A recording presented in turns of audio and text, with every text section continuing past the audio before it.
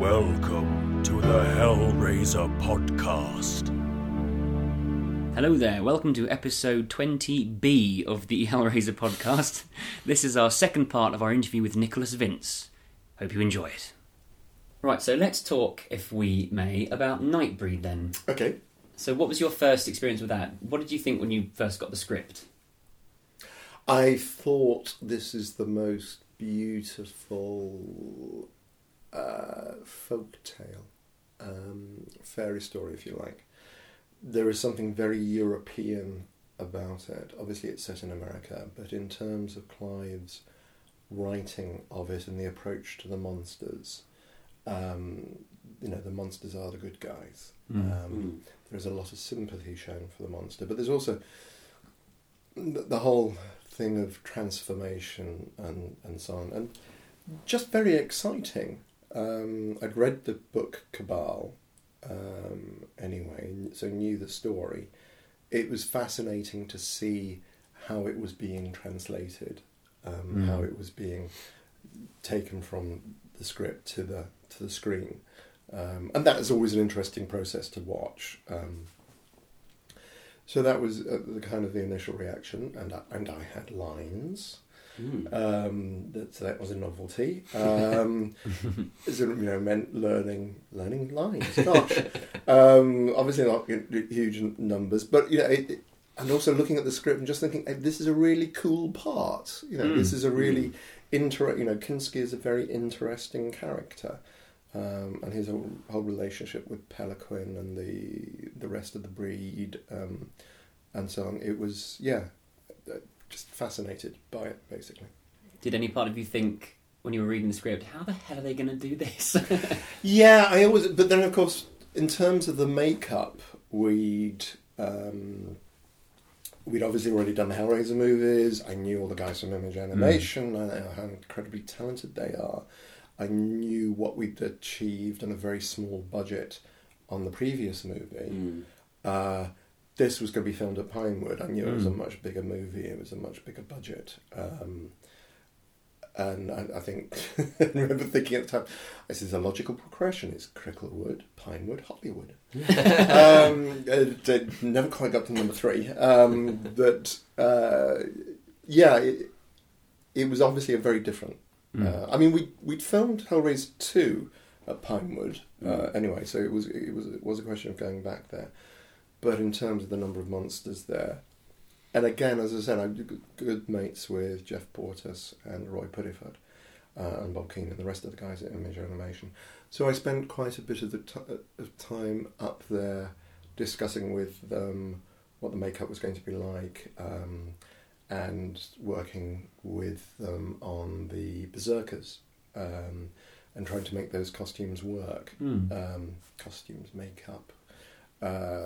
Trying to make those work, and what we could do with them and how they would, physically, what could we do? Because we went up there for a day just to see if we could make them look anything other than a man in a rubber suit. So was part of the, not massively involved, but was definitely felt part of that process. So yeah, the answer to the question is no. I assume we'd done Hellraiser, we could therefore do Nightbreed. Yeah. And you mentioned the Berserkers, and some of our listeners won't know that you actually play one of the Berserkers as well as being Kinski. Yes, absolutely. And actually, as I come to think of it, I'm just going back to the previous answer again slightly. We had done originally for Nightbreed, it wasn't going to be as prosthetic heavy, I've just suddenly remembered, because I remember going to Pinewood and doing a makeup test for Clive, where the makeup was painted on. So the tribes of the moon were more tribal. It was going to be less prosthetic. Oh, okay. It was going to be more, and this is in the early days, when we first started discussing makeups. Clive just got me in as a body to, just as somebody to stand there and take what was given to him, basically. And I remember being painted from head to foot, to see what... In fact, Clive did some of the painting, come to think of it. I remember him standing there with a paintbrush, to see what we could do without it being such a huge prosthetic budget, obviously that changed over time. So I've just answered the previous question and forgotten the most recent question. We both have. It was a rubbish question. No, it was very, very good. It was about you being a berserker as well. It was about me being a Kinski. berserker as well. Yes, no, absolutely. No, it was good. It was a great question. Yes, because I can't remember if I'm credited. I don't think I am credited. I'm definitely credited as Kinski. Yes, I play the albino berserker, if you like, out of the four of them that you see. Did you say he was the leader? Yeah, I like to think of him as such. The lead berserker. The lead berserker, yes, no, absolutely. And that was, again, yes, the uncomfortableness in playing that part was a complete body costume.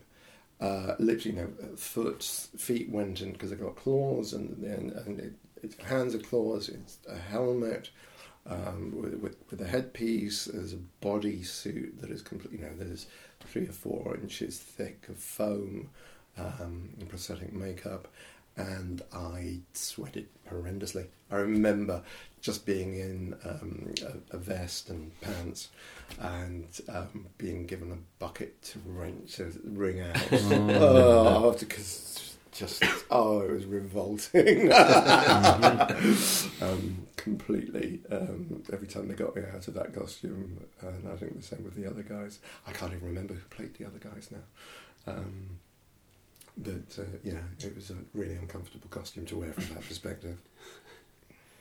So this was Clive's second film, and it's quite a bit bigger than Hellraiser. Yes. So how was he on the set? How was he very different to Hellraiser? Or? No. Clive was. I suppose my interaction with Clive was different because I could speak and talk to him about rather than just being called onto set completely in makeup and just being told what to do. And I remember, and obviously with lines we had more of conversations on set, I guess. But no, I mean, Clive is a perfectionist. That meant long hours, long days. We did it until we got it to where he wanted it to be.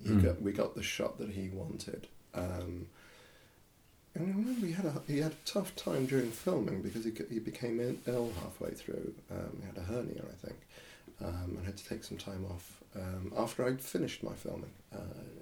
It was later on, I remember. But yeah, no, on set Clive's just Clive. Clive can never be anything other than just Clive, really. And you said you like Kinski as a character. I mean, what is it about this character that you like? I think what I find interesting is his first line is "move or I'll slit your throat," and then the next thing is saying, "Hold on, no, you can't eat him. No, we mustn't do this. That's a bad thing." There's something he acts tough, and he really isn't that tough. There's a lot of humanity. I think the thing about the Nightbreed are that there are people who've transformed into monsters. They're perceived as monsters through, in inverted commas, birth, because they look odd, they look strange in the same way that the Elephant Man looks strange, and therefore is classified as a monster. But there are shapeshifters, there are werewolves, there are people, who, and I think at the time we didn't know the backstory that Clive then later wrote for the book of the Nightbreed Chronicles of all the different characterizations. So didn't have the backstory when we were actually doing the film. Just had the script that was in front of me, which is where you usually work. Yeah. Did you come up with your own backstory in your own mind? Not so much. I suppose I probably kind of thought about it. I remember at drama school being taught, going onto the set and thinking about, well, this is not just a set, this is your home, why am I here? This is, I've got to be comfortable here. This is a place where he lives, and so on. But as to how he got there, No, I don't remember. I don't remember thinking about that. Okay. And what did you think of your makeup? I could see. It was, really, I could see. That was so nice, and it was interesting because of having to go through the 5 hours to get into it. That was the new experience. Neil Gorton, who'd gone on to do Millennium FX and do all the Doctor Who stuff, was the makeup guy who designed all this. He was a great guy. He really is a great guy, and very, very talented, obviously. I thought it was amazing. It was, not only could I see, you could see expression. When my lips move, his lips move.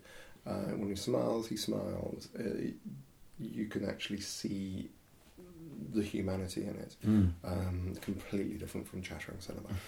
And I loved it. I just thought it was a really interesting image. So Nightbreed has sort of had a resurgence of popularity recently. Yeah. Yes, over 3,300 when I think I checked it last night. The Occupy Midian thing on Facebook. And this is down to partly down to a guy called Russell Charrington, who's, I think it's Mark Miller. I may have got that name wrong. But they've worked on a revised cut, which is much closer to Clive's original vision, and as close to a director's cut without actually Clive sitting down and doing it. Have you seen the Cabal cut yet? I get to see it on Friday of this week. Oh, wow. I'm going up to see Russell I'm meeting up with Russell on Friday, who's very kindly invited me to stay and show me around Carlisle. Meeting up with him. I've spoken to Russell for about 20 minutes on the phone. And I think you were saying he's now got the complete set of Cenobites. There's myself, Simon, and Doug Bradley have all stayed over. Because Russell is a university lecturer. Not sure if he's a professor or not. He's a university lecturer, and one of his things is the work of Clive Barker. So he's got an awful lot of the original stuff.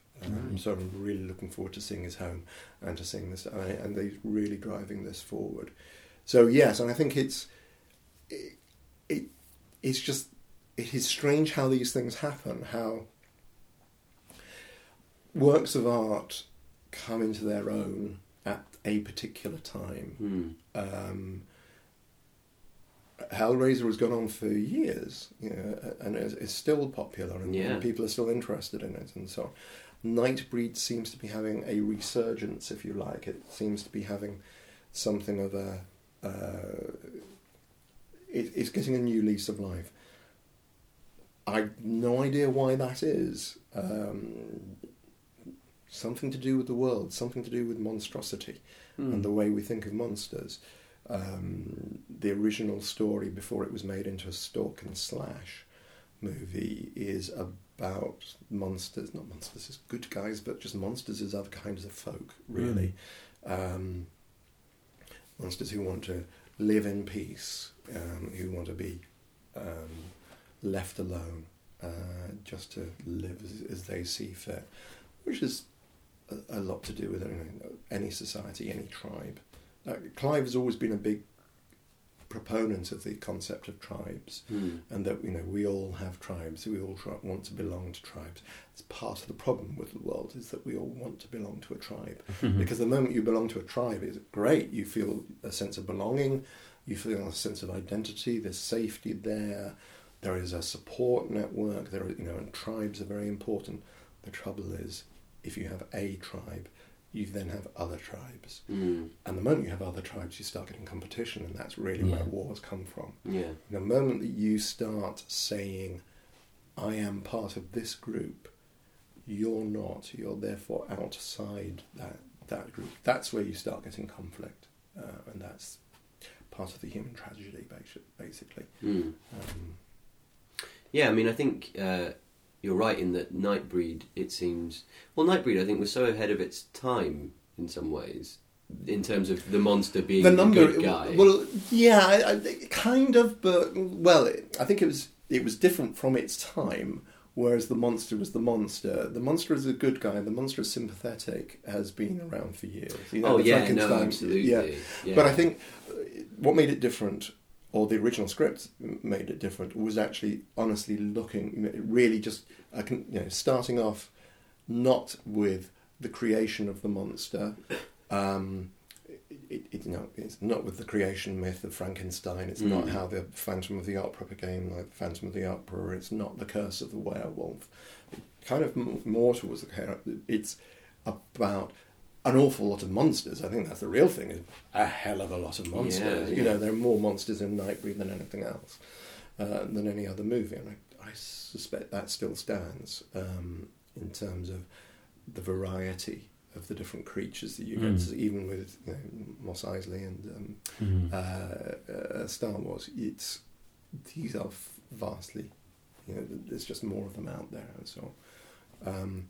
And it is also about otherness and the way we deal with otherness.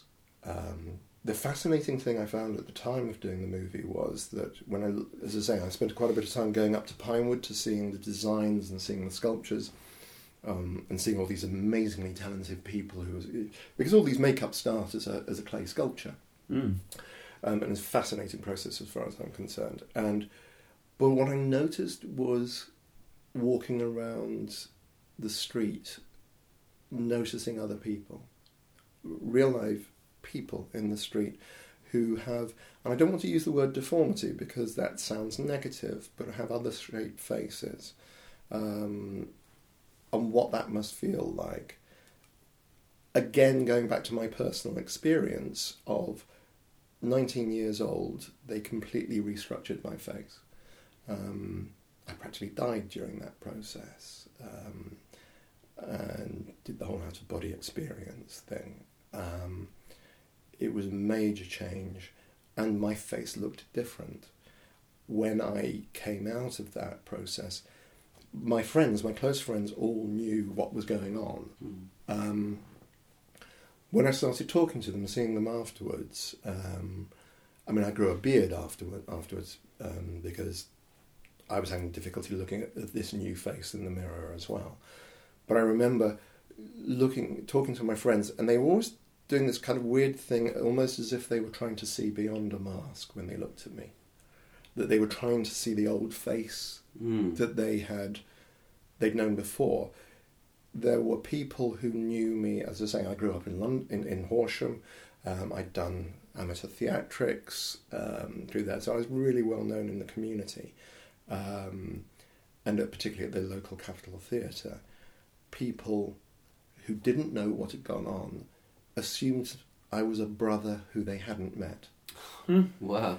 It was, they'd seen me around, and I heard this from other people that it was. So that for me was that a huge transformation. So doing Nightbreed, doing all the work that I've done in Monsters, which in movies, playing people whose faces changed and so on, and the story of Kinski, as it turns out, Kinski started off looking, in inverted commas, normal, but is transformed to this moon face. So I find that whole concept very fascinating. Well, that ties into your story Look See as well, because that character was a very good-looking person who then got turned into the Chatter.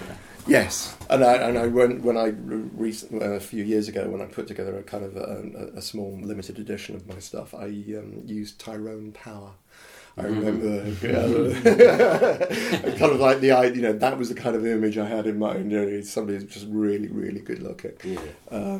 Before that, so yes, Nightbreed and the monsters. It's about otherness, but it's also about transformation. It's about Boone's transformation into Cabal, and how does he deal with that, and how does his girlfriend deal with that?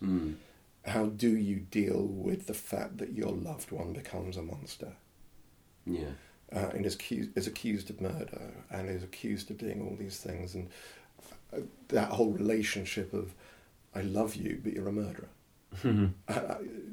How does one deal with that situation? So Yeah, I mean, I think that's what I mean about it kind of being ahead of its time, in that although that story's existed for a long time, it was right there, showing that at a time when people were kind of maybe not ready to go for it. Whereas I think now, in popular culture, there's so much stuff of the monster being the lover, being the hero, that kind of thing. It's got really quite popular, but not in a kind of very basic way, whereas I think Nightbreed's a bit more interesting. I think it's more visceral. Yeah. It's definitely more visceral. I've got a book upstairs at the moment that has been edited by Steve Jones, a book of horror short stories, where he's saying, he refers to Twilight as horror light. They've taken the fantastical and made it safe. Fine, it's that's what happens in culture, and that if that helps people, I mean, it's aimed at a very specific audience, and it's aimed at people who are going through these transformations we're talking about. I think young people, teenagehood is just horrible. It's just a monstrous thing. Your body is doing all sorts of peculiar things. It's erupting and it's growing and it's changing, it's transforming, and I think talking to some of the fans and some of the people who got some very interesting fans, and just remembering one guy in Germany who was a performance artist who his performance is a lot about piercing and stretching his body into odd shapes and doing very strange things. I think people really understand that. It is interesting to see 3,300 people want to see Clive's original vision for this. Yeah. You may have a very good point as to why that's happening now, because it's become more acceptable. There's a way in there now. I don't know. Speaking of the Cabal cut again, then, what was your reaction when you saw the film originally in the finished version, realising how much had been taken out of it? Disappointment, I think, really is just disappointment, a disappointment for Clive. Really disappointment. I remember him telling me that, and he said it before, that dealing with one of the producers or somebody in the production office over in America, because obviously they edited the movie, and then they told to get edited again, and he told the story. They was talking to one of the guys in the office who just said, Clive, you got to be careful, because otherwise people are going to start having sympathy for the monster, and you can't have that. and his frustration and anger, and just he's fallen amongst mad people. And I think this is part of the problem with movies, and I think because they are such huge financial investments, and Clive's spoken on his opinion of what accountants are. There is a small place in hell that is obviously reserved for accountants, but I can completely understand why how that structure works. I don't know. I've never talked to Clive about this, but when you look at Aberrat is obviously Clive saying, you can't do anything with this. This is mine. This is my vision. This is the purest expression of my vision. I remember years ago being in his studio whilst he was painting one of the characters, and just chatting to him whilst he was doing it. And I'm just really getting the sense that this is Clive doing what Clive does best, getting these ideas, these extraordinary visions that he has, out of his brain and out into the world. And with Aberrat, you get a real sense of what Clive's vision and what, in effect, he can never really do in movies. You can never really get there like that. Yeah, absolutely. So that's great that Nightbreed's getting this resurgence. But moving on from that to your writing over the years, what you've done, because you've done quite a few comics, haven't you? I've done comics. I just ended a large hiatus, if you like, almost 16 years. So when we did Nightbreed, I got... when we were doing the Nightbreed movie, there was a scene that is now back in the Cabal cut, I understand, which I'm really looking forward to seeing, because I've never seen it before, where Laurie is singing in a nightclub and singing the song John Again Angry. On that day, Clive invited all his mates from the comics world, including Neil Gaiman and John Bolton. And I kind of got introduced to them, and I got introduced to Neil. The funny thing was, I'd known Neil's name because he was around on the Hellraiser set, but I'd never met him on the Hellraiser set. Again, because I was kept in a room with the others. Everyone, I never got to meet. I don't recall meeting Neil at all on the Hellraiser set. And started talking to these guys, and basically thought, this is really interesting. I've always been fascinated by comics as an art form. And around about that time, they started putting together the Hellraiser comics. So I just turned up in New York at the offices of Marvel and demanded to see the editor, Dan Chichester, and pitched him a story. Wow. Yeah, it's what you can do if you've been in 3 movies, and just amazing chutzpah. I wouldn't have had the courage these days, I don't think. It was just kind of like, I was there, I can't believe I had the temerity to do it. I mean, obviously, I was encouraged by Neil and Clive, and just say, go and talk to this guy. And it's like, okay, that's kind of cool thing to do. And I just bowled up out of the blue, and asked to see him. Yeah, so you worked on some of the Hellraiser comics. Hellraiser comics, Nightbreed. Nightbreed, yeah. Did some, took over from Dan. Don't remember if I took it, because Dan Chichester took over, wrote the initial stuff, and then when I came in around about issue 22, something like that. Again, talking to Clive, what he asked, and we discussed it, I was actually going back to Kinski and Peloquin and picking up, whereas Dan had taken it into a completely new set of characters. Yeah, which is the great thing about Nightbreed, because you never get to see all the Nightbreed in the movie. Yeah. There's always the idea that there are lots of other characters and monsters out there. So, but I discussed with Clive the idea that we should go find out what was happening with these guys, and again that was fun because it allowed me to explore the relationship of Kinski, Peloquin. Landsberg is dead by that stage, so it's Cabal, Laurie, Kinski, Peloquin, Shunasasi. Just exploring that relationship and seeing where I could go with it. That was really fun. It feels like it must have been such a cool opportunity for you. Yeah, it is. As a writer and actor. Well, I think this is one of the reasons that I ended up by writing was that there was a moment at the premiere for Nightbreed, because there was a big West End premiere for Nightbreed. We had a party in I don't know if it was then Virgin Megastore, on the other side of Piccadilly, and then we walked to Leicester Square where they were doing it, and I remember walking into that cinema, and I remember cameras flashing and people rushing up to me and asking me for my autograph. And I also remember thinking, this doesn't mean anything to me anymore. It was that moment I just thought, I've done this now. I've done what I wanted to do as an actor. I've done here, and I'm supposed to feel something at this point. I'm supposed to feel excited, or I'm supposed to be feeling massively proud, or something. And I didn't. And then it was at that point I decided I really wanted to concentrate on writing more than anything else.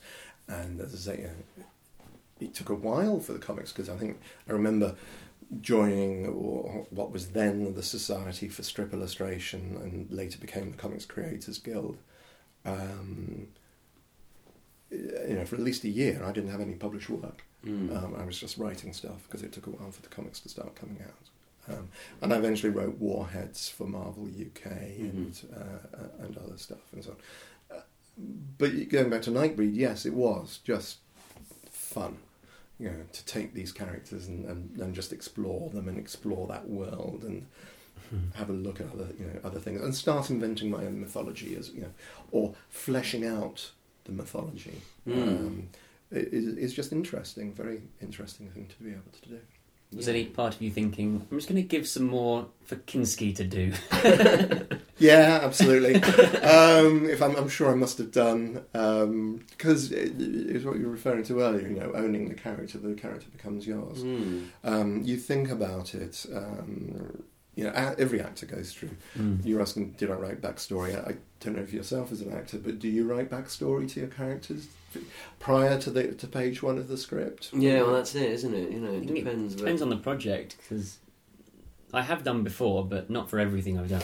I remember when I did at drama school, I played some character in The Crucible. Yeah. Arthur Miller's The Crucible, all about the Salem witch trials. It wasn't a major character. He's the father of one of the girls. And I remember writing a letter as that character, as an exercise, and actually each night rereading that letter as a way of getting into the character, thinking about it to bring me back to that place. And it was a fascinating. Crucible is a huge, great play. And I remember seeing it when I was 12, 14 years old. Done as an amateur in Horsham at the Capitol Theatre, done by Theatre 48. And I remember watching this play and just being incredibly moved by it. But going back to that thing of writing and playing with the characters and so on, it is fun to just expand on mythology and stories. Yeah, absolutely. And I think as well, I mean, you've been in some films that have become epic. That as you say when you said, I've done what I want to do with acting. I mean, really, you have, from an actor's point of view, you've been in some films that you could sort of say, well, I don't need to do any more acting now because they've got such a huge following and they're so well loved and they were such great films at the time that like you're like job done. I mean, yes, and I think it is. Part of that thing is that when you're an actor, it's interesting that you guys are both actors and writers. Simon Bamford is a writer. Barbie Wilde is a writer. There is something about your voice as an actor. You're speaking other people's lines. That is, and there are some brilliant, people who do this and make a career out of it. All hats to them. But I think very few people are just actors. Alec Guinness, I think, probably was, in inverted commas, heavy inverted commas, just an actor. By which I mean he was only an actor. That was listening and read the biography of Alec Guinness and having listened to him, he wasn't very confident speaker when he was just being interviewed about himself because he had this huge ability to make himself an empty vessel, which was then just filled and completely inhabited by the character he was playing. And that's an enormous talent to have. I think Doug does other things apart from acting. Simon's got his own theatre company and so on. As I say, Barbie's working with her partner George on a musical, and but she writes horror stories and horror fiction and has a novel which I think should be coming out later this year. We're creators. Acting is a tremendously creative process, but it's as Clive said, what's needed of an actor is to do as you're told. He doesn't mean that entirely, because there's so much more, because these are living human beings that you're talking, and every actor brings a different thing. And one of the exercises I remember we did at drama school, which is fascinating for actors, is we were given the same scene, There were about 30 in our class. They were split into pairs, and it's a Neil Simon scene from the Plaza Suite. 15 different performances, completely different. Obviously the same scripts, but each actor is going to approach a script differently. That's why the definitive Hamlet is never the definitive Hamlet. Yeah. And such respect for actors who do these amazing performances. But for me, it was time to move on and start speaking, because I had a conviction that I had things to say. Mm. Yeah, definitely. So you've sort of come back to writing now after a bit Yes, of a break. after nearly 16 years. Basically, I think it's down to cowardice, I think, as much as anything else. But also, I got into writing comics, which is a way of making a living, and comics is absolutely fascinating as an art form, because you are working with somebody else. It is an art form, a heavy emphasis on the word art, the visual aspect of it. Is very important. And there were times when you were writing the monthly comics, not the Nightbreed stuff particularly, but the Hellraiser, the Warhead stuff, that's a bit where you are so restricted as to what you can and can't do. And what I wanted to do was not what the publishers wanted me to be doing. And I kind of taken on the job thinking, what I really wanted to do was to follow in the steps of Neil Gaiman and write in that sort of fantastical world. Yeah. And I wasn't able to do that in Warheads. I was more able to do it, obviously, within Nightbreed, and that got cancelled. And there came a point where I just suddenly realised that I could not support myself from writing. So I ended up by working in computers. I got myself a day job out of sheer poverty. Now I'm coming back to it. It's a strange and exciting world again. I am writing. I'm having to relearn to write. I'm having to, and I need to be a better writer than I was before in many ways. It is all. I mean, you're talking to me literally like a week after I left work, full-time work, after 16 years. So it is all rather strange and marvellous and exciting, and just a little bit scary. Yeah. But more than anything else, exciting. And I'm pleased with the ideas that are coming forward. So what I'm concentrating on now is a collection of short stories. Mm-hmm. The title, I've got a title at least. The title is What Monsters Do. The tagline, the theme of this is, it is not our flesh, it is our acts which make us monsters. Mm-hmm. Right, okay. So some of the monsters that I'm writing about are not supernatural monsters. At least one of them is just a really ordinary guy. But what he does is monstrous, or his desires are monstrous, in inverted commas. And I think that's what I'm finding really interesting and writing about. I don't think it's not, is it just coincidence that Nightbreed is happening around, which is obviously all about monsters. I've always been fascinated by monsters. When I grew up, I was scared of the dark. I think I was probably scared of the dark until I was in my 20s. And one of the things that helped me sleep through the night is, in those days you used to have Monsters of Movieland models. And I had 3 of these figures, and they had glow-in-the-dark hands and heads, and they were about 12 inches, 9 inches tall, these figures. And I had Dracula, the Wolfman, and Phantom of the Opera, all at the end of my bed, on a shelf at the end of my bed. And I thought, I had seen those movies when I was in my early teens, and really understood that the monsters are the good guys, and the monsters are the victims in these movies, in many senses, less so perhaps Dracula. But there is definitely a melancholy about Dracula. And these things were there, and if I knew that those monsters were there and they were on my side, therefore whatever else came up in my imagination or in the night, or I thought might be there, these guys were on my side. Mm. So I've always been fascinated by monsters and what we regard as monsters and the supernatural and so on. I mean, I was just going to ask, do you think, I mean, you've kind of answered this question already, sure. But do you think you have any particular themes that you are in your writing that seem to crop up all the time, or things that you often go back to in writing? Yeah, can I scare myself? I like a good scare. I saw Cabin in the Woods recently and just had the biggest grin on my face for an hour afterwards because I just thought it was extraordinary. And I love the nod to Hellraiser, and it's just brilliant. So much fun. Just so much fun.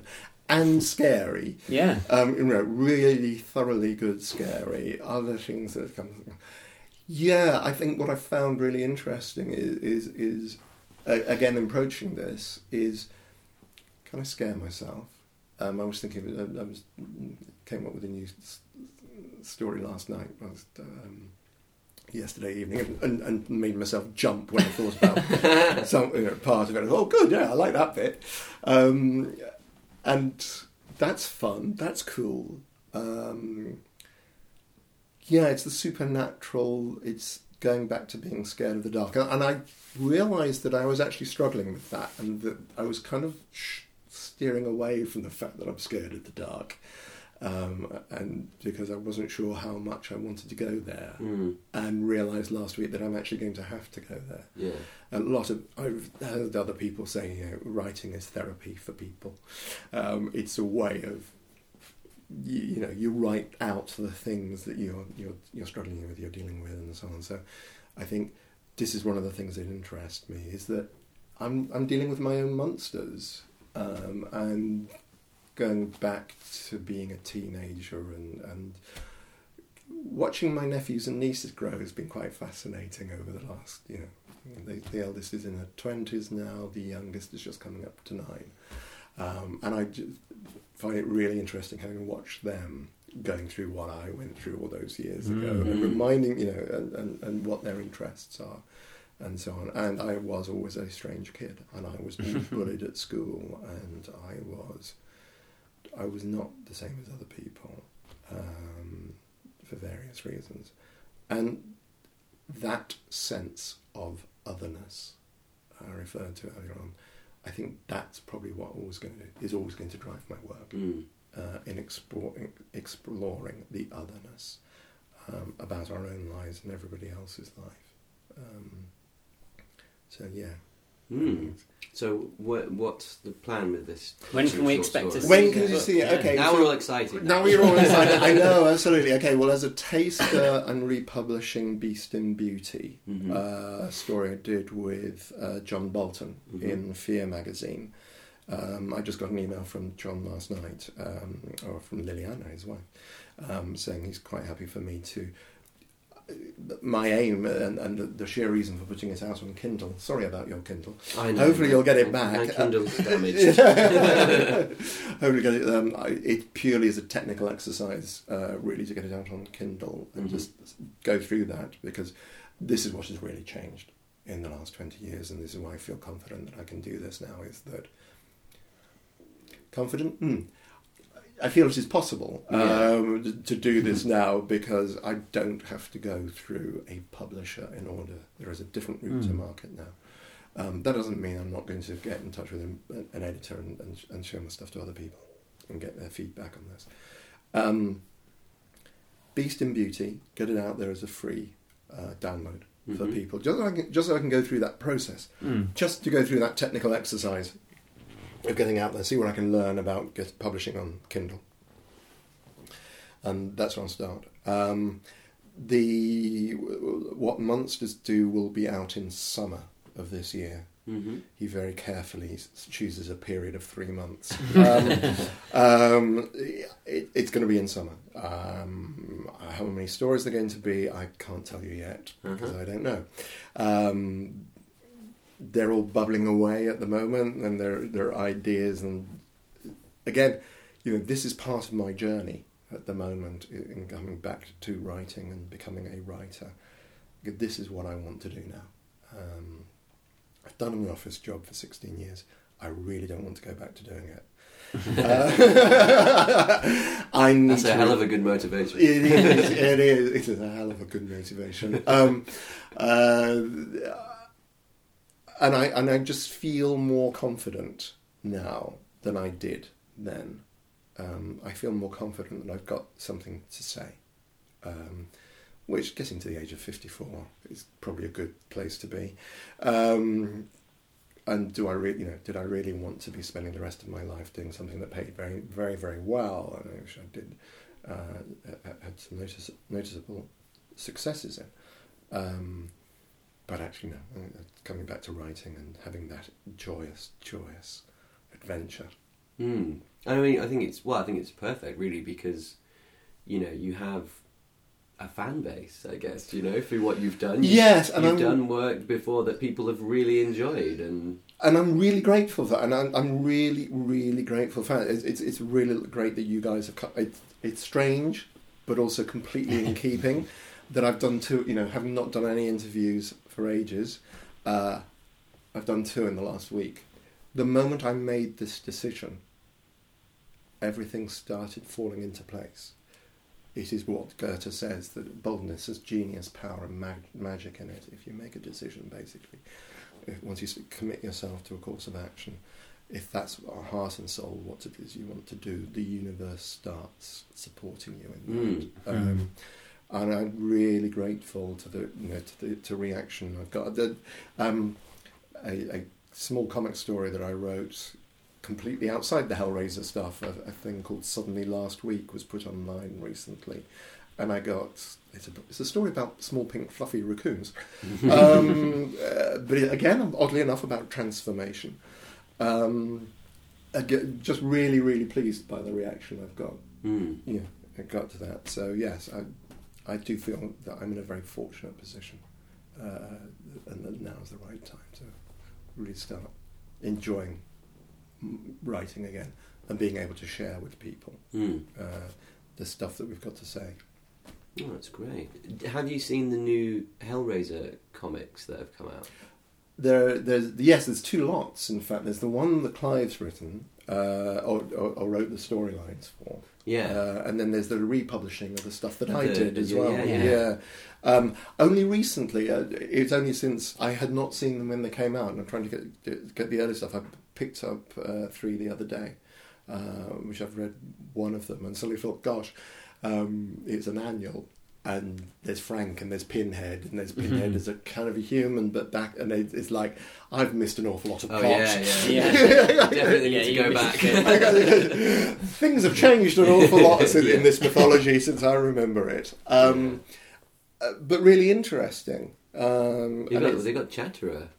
Yes, wow. I haven't found those yet. Yeah. Well, when they first started, they're very much a sequel to Hellbound, so it carries on as if this was the 3rd film. I need to get hold of these things. They're definitely worth reading. Right.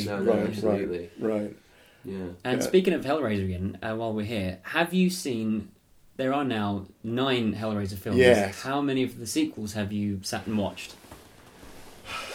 I think just a couple of them. They're not terribly easy to get hold of. I certainly watched the 3rd one. I've watched a couple of the others. I'm terribly bad. There's the one with Craig Schaffer in it, which has got the chattering Cenobite coming up the stairs on his arm. And I have to say, I think that's a really scary sequence. It is. It is quite disturbing. It's really so, and I thought, this is really cool, and that's a really good use of Chatterer. I really admired that. I liked that. Obviously, I'm a great admirer of Craig Schaffer's work anyway. I can't remember much else about the movie, possibly because I just got as far as this really scary bit and stopped watching. Just stopped watching it. And the one where you go over time, you got the 3. Bloodline. That's Bloodline. Number 4. I've watched that. That's the one with the Chatter Beast. With the Chatter Beast, yes. I haven't seen the more recent ones. I certainly probably got no intention of watching number 9. Number 9, there's a lady chatterer at one point. Is there? Oh, bless. Oh, that's sweet.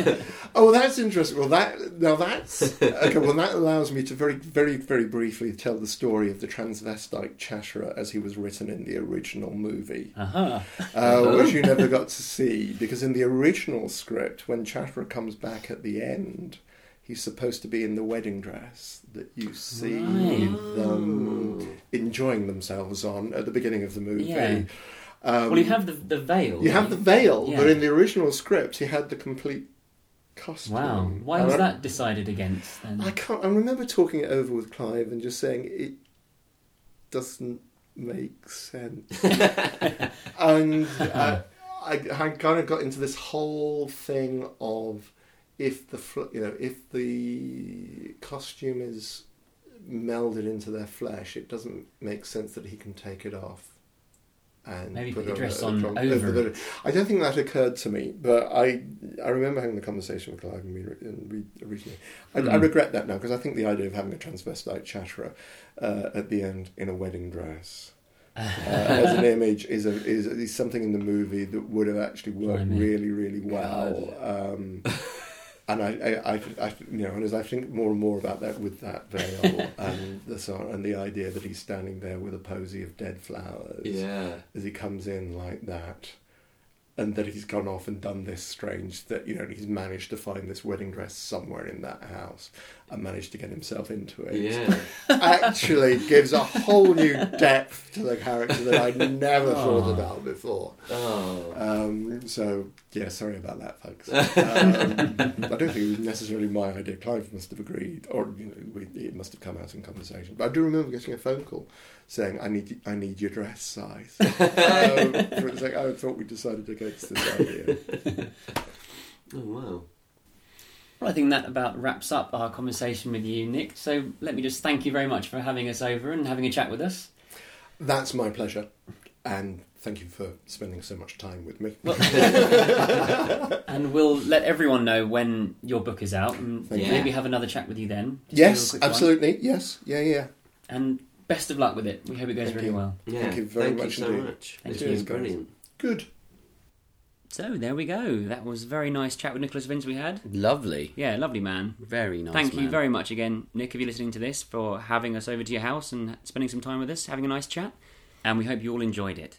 Now, our next podcast is going to be going back to the roots of Clive Barker's films. We're going to talk about the first 2 films Clive Barker was ever involved in. He didn't direct either of them, he wrote them. We'll tell you much more about them next time, but the films are Underworld, aka Transmutations, and Rawhead Rex. Now, you can seek these out if you want to. I would probably recommend not seeing Underworld. We'll tell you much more about that and why next time. But if you can get a hold of Rawhead Rex, first of all, it's one of his short stories in the Books of Blood. So if you get a chance, do read Rawhead Rex, the short story, because that's really good. And then if you can get hold of the film, then do check it out. Yeah, and if you can't get hold of the film, do have a look at some clips on YouTube. There's a few clips of Rawhead Rex on there, just to get a flavour of the vibe we're talking about. Yeah. Bearing in mind, these are 2 films that Clive Barker has said he hates. So let's see what we think of them next time. It's going to be a good one. So thanks again for listening. We'll see you next time. Thank you, Phil. Thank you, Peter. See you all shortly. Bye. Bye.